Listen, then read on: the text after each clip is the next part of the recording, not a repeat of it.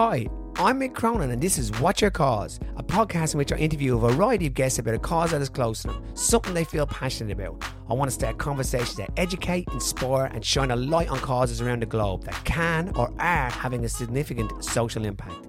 But here's the kicker. Each guest will nominate the next and become a chain that will lead from my very first guest to my last and ultimate guest of season 1, Barack Obama. Got your attention? Thought I might. So here we are at episode 4 of What's Your Cause. I hope you enjoyed last week's episode with Kat Koshel, and what an incredible person she is, and her story is just amazing, and the work that she's doing with Kindness Factory is even more impressive as well. So you would have heard in that episode that Kat nominated Seth Maxwell. So What's Your Cause has now gone overseas, so we're in the USA. So at 19 years of age, Seth Maxwell and a group of his friends went about tackling the world water crisis, and he founded what's known as Tours Project. So I'm not going to go into that. Seth does a far better job than I do explaining that and articulating that. We also speak in this episode about legacy youth leadership, of which he is the founder and CEO, and that's really about developing and shaping the next young leaders. Seth is an extremely passionate person. He's doing incredible stuff in the world, and he's been named Forbes 30 under 30, and he's also met with the Obama administration in the White House as well. So I'm going to leave it there, and let's just jump into this episode, and with that, here's episode 4 with Seth Maxwell. Seth Maxwell, welcome to episode 4 of What's Your Cause. Thank you so much for having me. You were nominated by Kat Koshel, and she, wonderful lady, doing an amazing thing, bringing kindness to the world one day at a time. And she nominated you as our next guest. So I'm really happy to have you. Thank you so much for your time. And like I said, everything else, we just jump straight into it. So Seth, what's your cause? Yeah, well, it's actually kind of maybe what's your causes. My story starts in one place and, like most people, kind of goes all over and ends in another. So to give you, I guess, some background and context, I'm 34. I live in Los Angeles, and right now I am currently leading concurrently 2 different organizations. One I started when I was 19 called the Thirst Project, which is working to end the global water crisis. And I can kind of talk more about that. But the other is Legacy Youth Leadership. And Legacy was born out of Thirst Project, actually. But our mission is to help predominantly lower income communities and students from within those communities of color develop specific leadership skills. So things like communication, public speaking, organization and strategic planning, fundraising, skills they can use in their personal lives, their academic careers, but really of interest to me to make an impact on any issue or cause they care about. And so I'm kind of currently leading both orgs, but long term we'll probably start to look for my replacement at Thirst Project in the next year or so and pass that baton.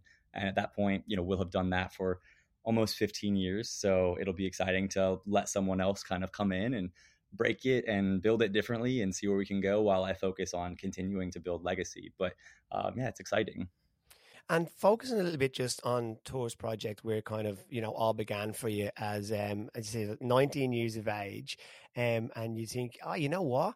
I'll just go about trying to solve the world water crisis, because that's what you do when you're 19, yeah? Every 19-year-old is sitting there going, yeah, that's what I'm going to do, and I'll pick something just probably big enough, just to see if I can do that. Talk me through where that came from, why you jumped into that, and then we can talk about some of the things you've been able to do through it.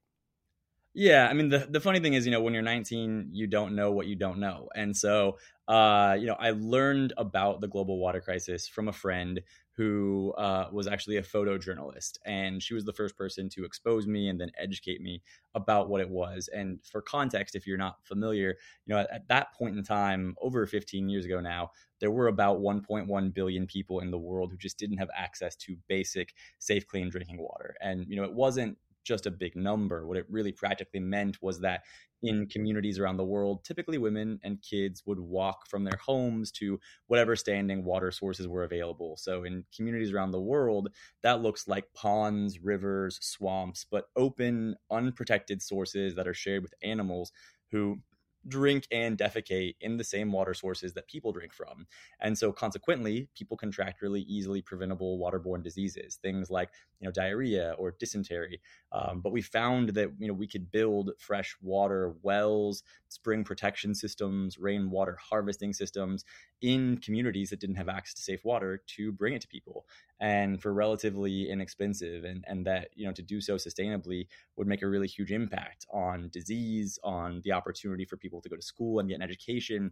And so when I was 19 and learned about this, I started talking to my friends. We started a group in LA aimed at just raising awareness of this issue. Within about a month, we had started speaking to other friends at other schools who helped us start similar groups there. And in about a month, we had 3 different schools that did fundraisers and raised over $12,000, which was kind of the first time we realized there was pretty tremendous capacity in young people around this issue that really nobody was activating. And so we created the Thirst Project to do just that. There are, lots of great water organizations in the world. That's not particularly unique. But what is unique is that Thirst Project really is the world's largest youth-led water org. So, this school year, we might work with a couple 100,000 high school and college students across the world at, about 600 to 700 campuses in any given school year, who do things like walks or dances or video game tournaments specifically to raise awareness of this issue and money to build projects. And so the organization commits to give 100% of all the money that students raise to funding projects. So we have a pretty incredible group of donors led by our board and sponsors who pay for all the operating expenses for the org. But since we started, those students in 14 years have helped bring about 600,000 people in 13 countries safe water. And, globally, the number of people without safe water has gone from 1.1 billion to just about 700 million. So while the global population has risen dramatically, the number of people without safe water in the world has been cut by almost a third. So it is an issue we believe we will see the end of, not just in our lifetimes, maybe in the next 15, 20 years, just a question of how quickly we can kind of move that ball down the field as a global community. You make that sound easy, right? In the sense of like, not like a 19-year-old, your friends, you come together, you bring together some people, and you start to actively, look at solving this crisis, and then you actually have this amazing impact in there as well. Just a question on it as well, because you speak to the to the obvious part where people see there's a shortage of water and there's waterborne diseases and so forth. I can imagine there's also secondary and other layers to this, that it's also helping the people that you are helping in these countries. Is that fair to say? Oh, 100%. Water is really just the first component of the work that we do. And it's also kind of the most obvious thing to talk about and message. But while that may be true that it's the first step, it's only part of what we do. And the impact of what we do is really far reaching beyond just people not being thirsty. What happens when you bring safe water into a community is you see disease rates drop dramatically. I mean, we can see like 60, 70%. It's pretty remarkable, right? Because those previous waterborne diseases are easily preventable. And it's not a question of like, oh, there's this crazy, unknown outbreak as to why this happened. It's sort of cause and effect. But beyond waterborne disease rates and waterborne mortality rates, you often see that because people have to prioritize daily work life around access to water, women and kids will spend sometimes 6-7 hours in a given day simply collecting water, especially if you're walking maybe 2 to 3 miles from your home to a river, a pond, filling up jerry cans and walking back. I mean, one jerry can full of water weighs about 44 pounds. And if you're carrying jerry cans back and forth in 5-gallon increments, to meet all of your daily needs, it can take quite a while, which means consequently that kids often are unable to go to school or get an education simply because of the thousands of hours wasted each year just walking to get water. Similarly, as you extrapolate that outwards, women often are unable to get jobs or contribute financially to their households because of the thousands of hours wasted just walking to get water. It turns out if you care about education, in trying to develop education initiatives in a community, you care about water. Turns out, if you care about hunger, it's really hard to develop agricultural systems to combat food insecurity and hunger without water. So if you care about hunger, you care about water. It really does touch every single aspect of life. When you were starting this as well, you're, and I keep coming back to the age because it's young, and this is why I think it's amazing as well.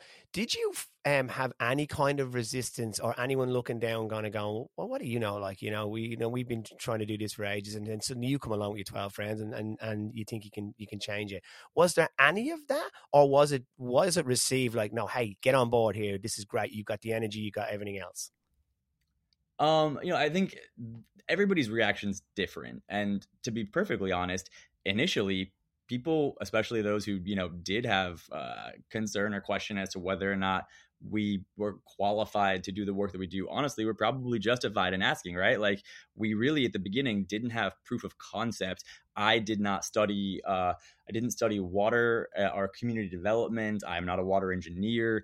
I didn't even get a degree in nonprofit management. My degree is in theater, right? I know how to tell a good story. And I think one of the reasons people initially, if they trusted us, did so was because I decided a long time ago not to pretend that I know things I don't know.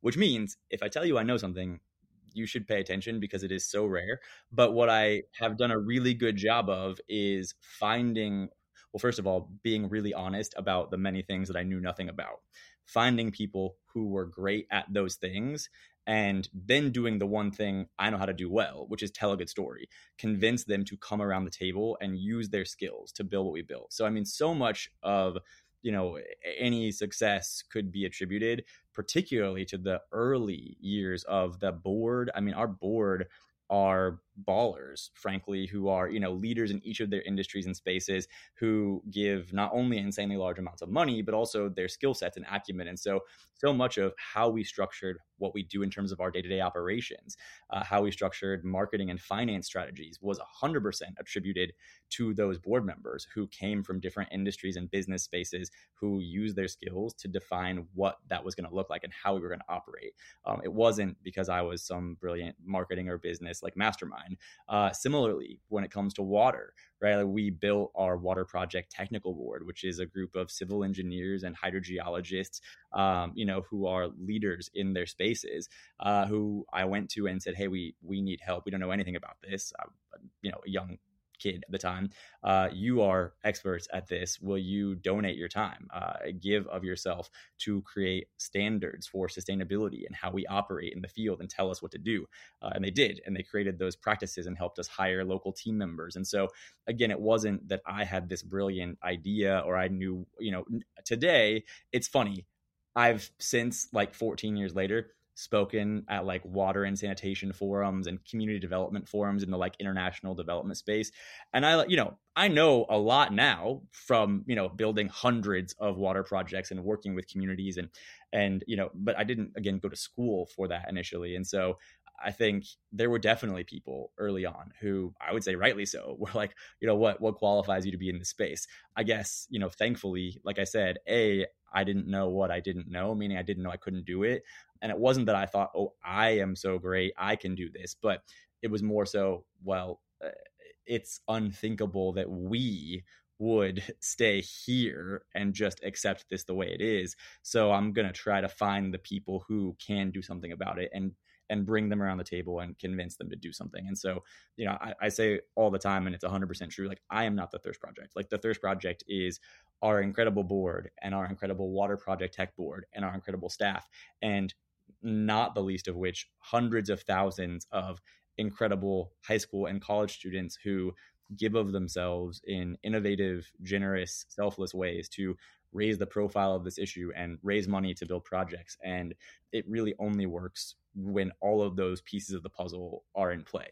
But yeah, I mean, in short, not only when we first started, today, right? I mean, like, I think it's easy to like look at something 14 years in and go, oh, wow. Like, you can look at the highlight reel and be like, oh, wow, you guys have helped bring 600,000 people safe water. You work with like hundreds of thousands of students every year. That's massive. That's amazing. But it's like, that's not where we started. Like, we started with like, 10 schools the first year. And we were like, whoa, what if there were 100? Now there's Project Portugal, and there's Project Indonesia, and there's Project UK, and but like that's not where we started. And so I think even today it's important to realize, like, we hear no way more times than we hear yes. And that's just, I think, a product of the reality of the world, and not everybody resonates with everything. Not everyone can support or give, but we just keep trying and asking, and eventually you find the right people who are supposed to be there. Shows you that if you have passion and you can connect to a cause, and you have that, like, kind of attitude which really says, like, we're going to just look at this and give it a go, and you don't get overwhelmed by what you're facing. Because I imagine a lot of people in the world, like, go, and probably me similar, go, I want to help, I want to do something, but I don't know how to get going on that one. So I'll just leave it to the people that are doing it. Whereas, you just said, what, now we can act on this. And I think it's an amazing example to everyone around the world, young, who are sitting there maybe going, I really feel passionate about that, but what can I do? Well, you can do something if you just, are able to speak about it. And obviously you're a good storyteller, and that always helps. Storytelling always helps. But if you can, have a go at something, come around and try and rally something in there, that you can have an outcome, which is fantastic. And that's where it's kind of leading me into legacy youth leadership. So can we talk a little bit about that, and how that came from Tours Project, and why, and where, what's the objective of that and the aim? Yeah, absolutely. Well, like I said, there are dozens and dozens and dozens of really great water organizations working to address the global water crisis, which is great because no one agency can possibly bring, the remaining 700 million people that don't have safe water still safe water. But while I still absolutely believe the global water crisis is probably the single most pressing health and human services, like humanitarian crisis we face as a global community, I also believe not only is it incredibly solvable, I believe we will see the end of it, at least in this format. Like I said, not just in our lifetimes, pretty soon. 20 years is not a terribly long time. So what's interesting is, while working to address that issue is not super unique, what is and always was is that, we were young and we worked with the people we knew, which was other students, young people. And in doing that for a decade, we got to know just some of the most incredible, like I said, innovative, selfless young people from a whole range of different backgrounds and places.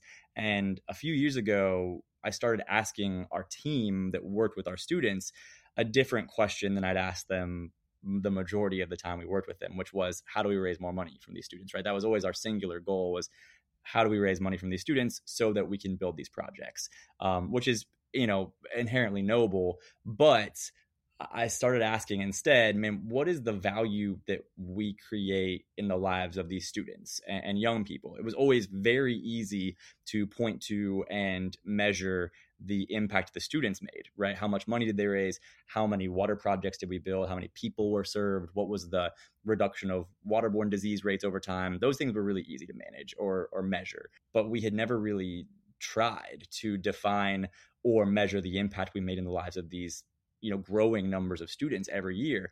But we knew we were making impact, if only for the fact that I would receive every year cards or emails from students who I had never met before, that, quite literally, to quote one, said, like, thank you so much for starting Thirst Project. If it wasn't for Thirst Project, I don't know what the highlight of my senior year would have been, which is like incredibly touching, but it's also very qualitative. And what we realized as we worked with a group of social scientists here in California and asked them to study cohorts of students in our programs and point to the change that was affected in their lives. What skills were they developing? How are they growing or changing as a result of specific aspects of our programs?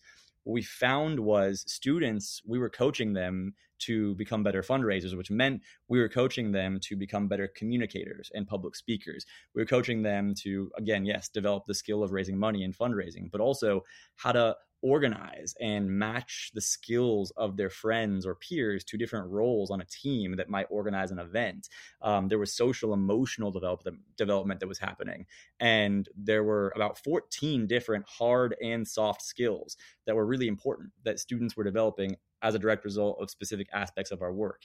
And we realized that interestingly enough, the students who probably needed that support and those skills to be developed the most were probably the students that we were working with the least, which would have been students from lower income communities who probably didn't have the capacity to raise very much money.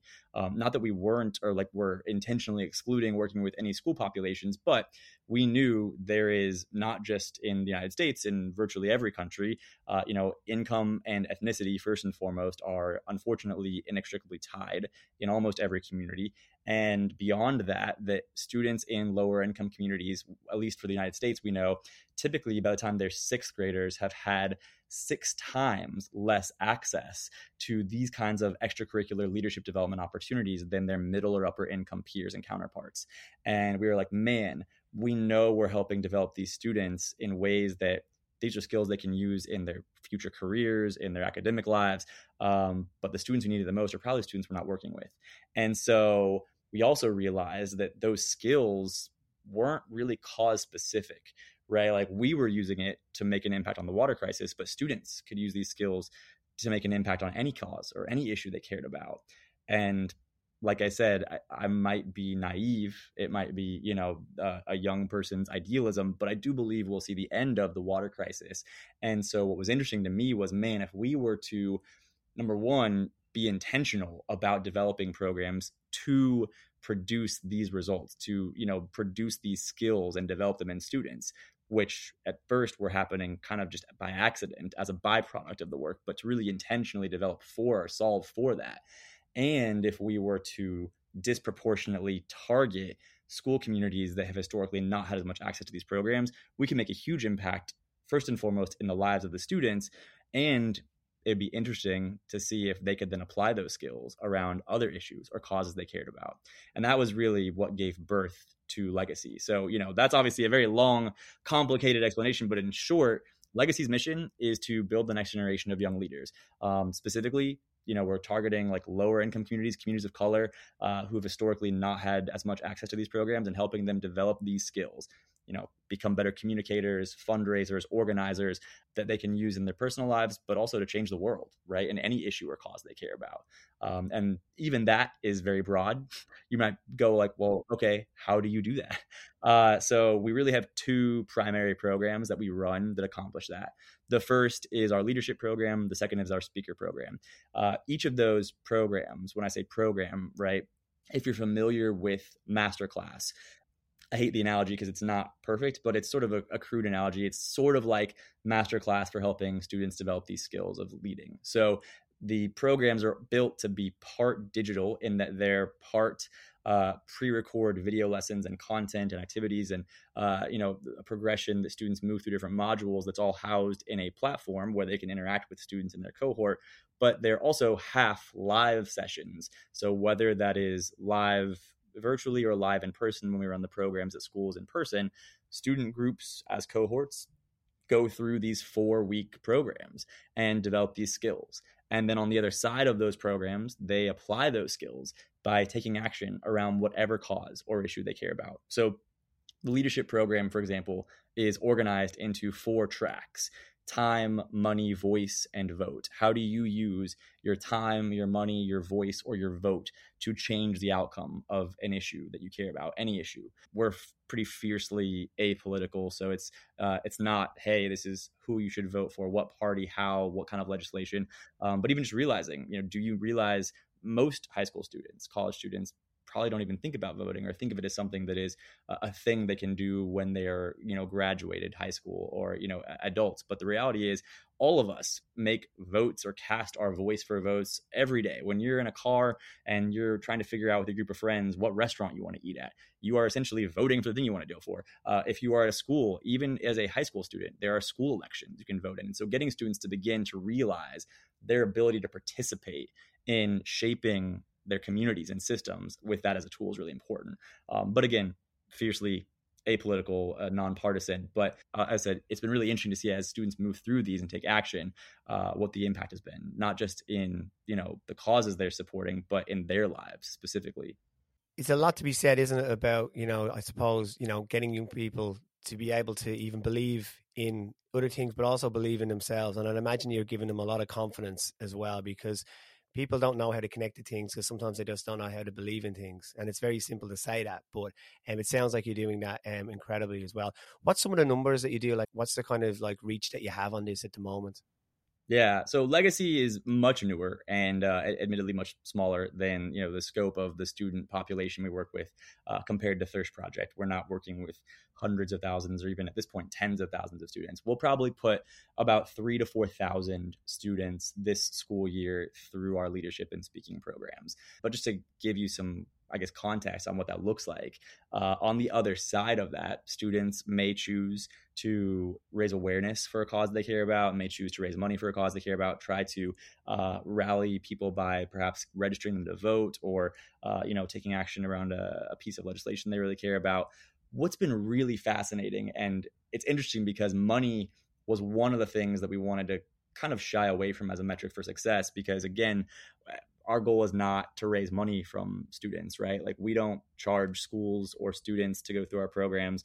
It's totally free for them. But even in working disproportionately with predominantly lower income schools and communities, what we found is we are actually raising for different causes about 2.3x the amount of money it costs us to run those programs. So for every dollar we spend on those school programs, the students who go through them, when they take action around supporting things like Thirst Project or maybe climate change initiatives or gender or racial justice, equality initiatives, students are raising $2.30 for every dollar we spend on those programs, which again is like, it's a weird stat because it's an easy thing to point to and go, oh, wow, that's amazing. But again, fundraising is not like the only skill nor measurement for success, but it is really interesting.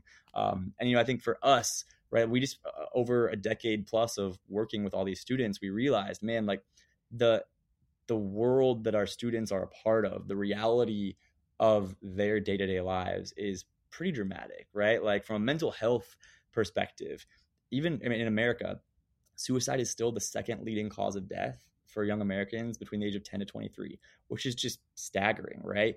We know that 6.3 million young people, I think between 3 to 17 in the US, suffer from anxiety or depression. And again, I already talked about how like children from low income families are multiple times less likely to participate in programs like this. But the counter to all those things is that we also know that young people who participate in these kinds of extracurricular and leadership training programs are 90% less likely to struggle with suicide or suicidal thoughts. We know that students who volunteer up to like 10 hours in a week or even month are much less likely, like self-identify as much less likely to feel depressed than those who don't. From a future cast perspective, we know that obviously the majority of colleges state that these kinds of programs are an important determining factor in their admission process. And so, the impact numbers in terms of how many students are we serving, what are they doing for causes is really interesting, right? Like students have now that we've done this for several years, students have said, yes, we care about the water crisis. We also really care about climate change. We also really care about gender equality, racial justice and equity. And so we've found groups like Thirst Project who are taking action in those spaces that we can kind of direct students to go support. But it's been really cool. Like I said, as we align around our mission, we're really clear that we love that students are making a positive impact in the world. But for us as an organization, our mission is in fact the student. You should be really proud of that like work. It's so exciting just listening to you talking about it, your passion for it, and what you're trying to do. And you're just enabling these young people, just giving them the platform to be able to go out and take on whatever they want to take on, and be fearless in it some ways, but have the tools and the confidence to be able to do it.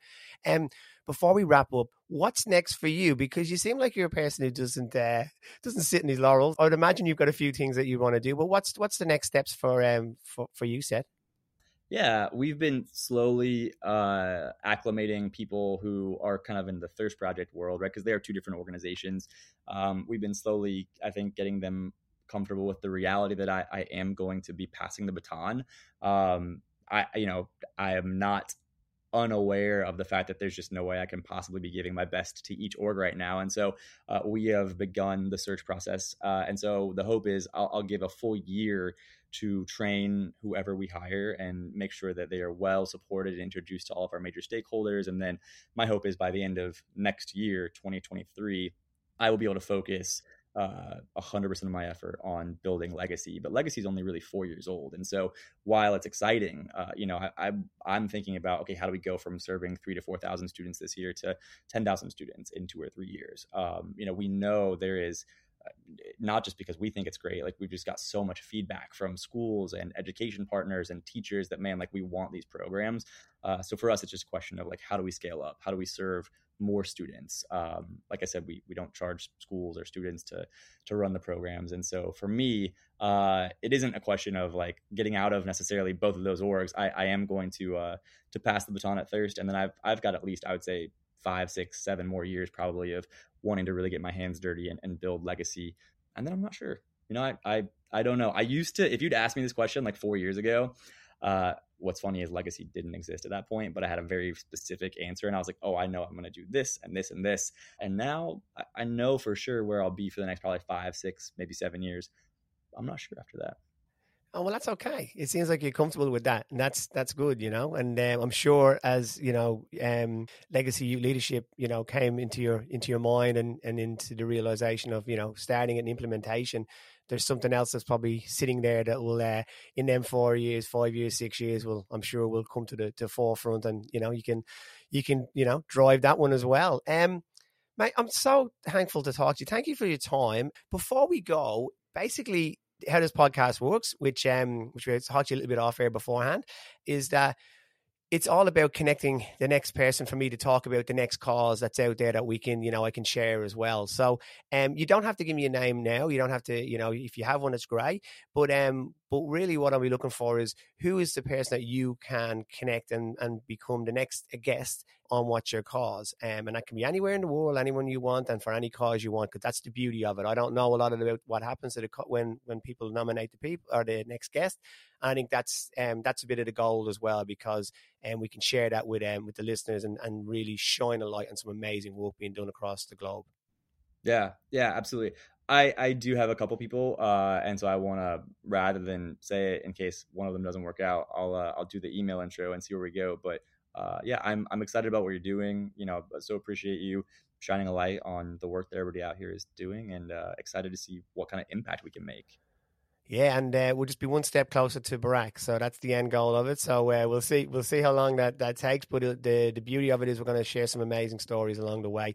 Seth, thank you for everything you're doing in the world. It's incredible. Thank you for everything that you're doing. From a person who works with young people as well, thank you for everything that you're doing in that space as well. I'm so excited to see what comes from this and where it goes, and the amazing people that you are helping to be the next drivers across the world on amazing causes as well. So have a great day, and I'll look forward to talking to you again sometime down the line.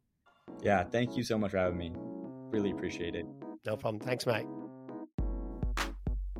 If you enjoyed listening to this podcast, please subscribe and share. If you want to follow me on Instagram or on Twitter, you will see the handles in the show notes.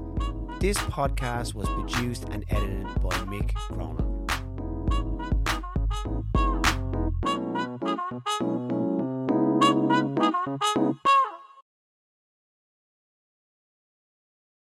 Thanks, mate.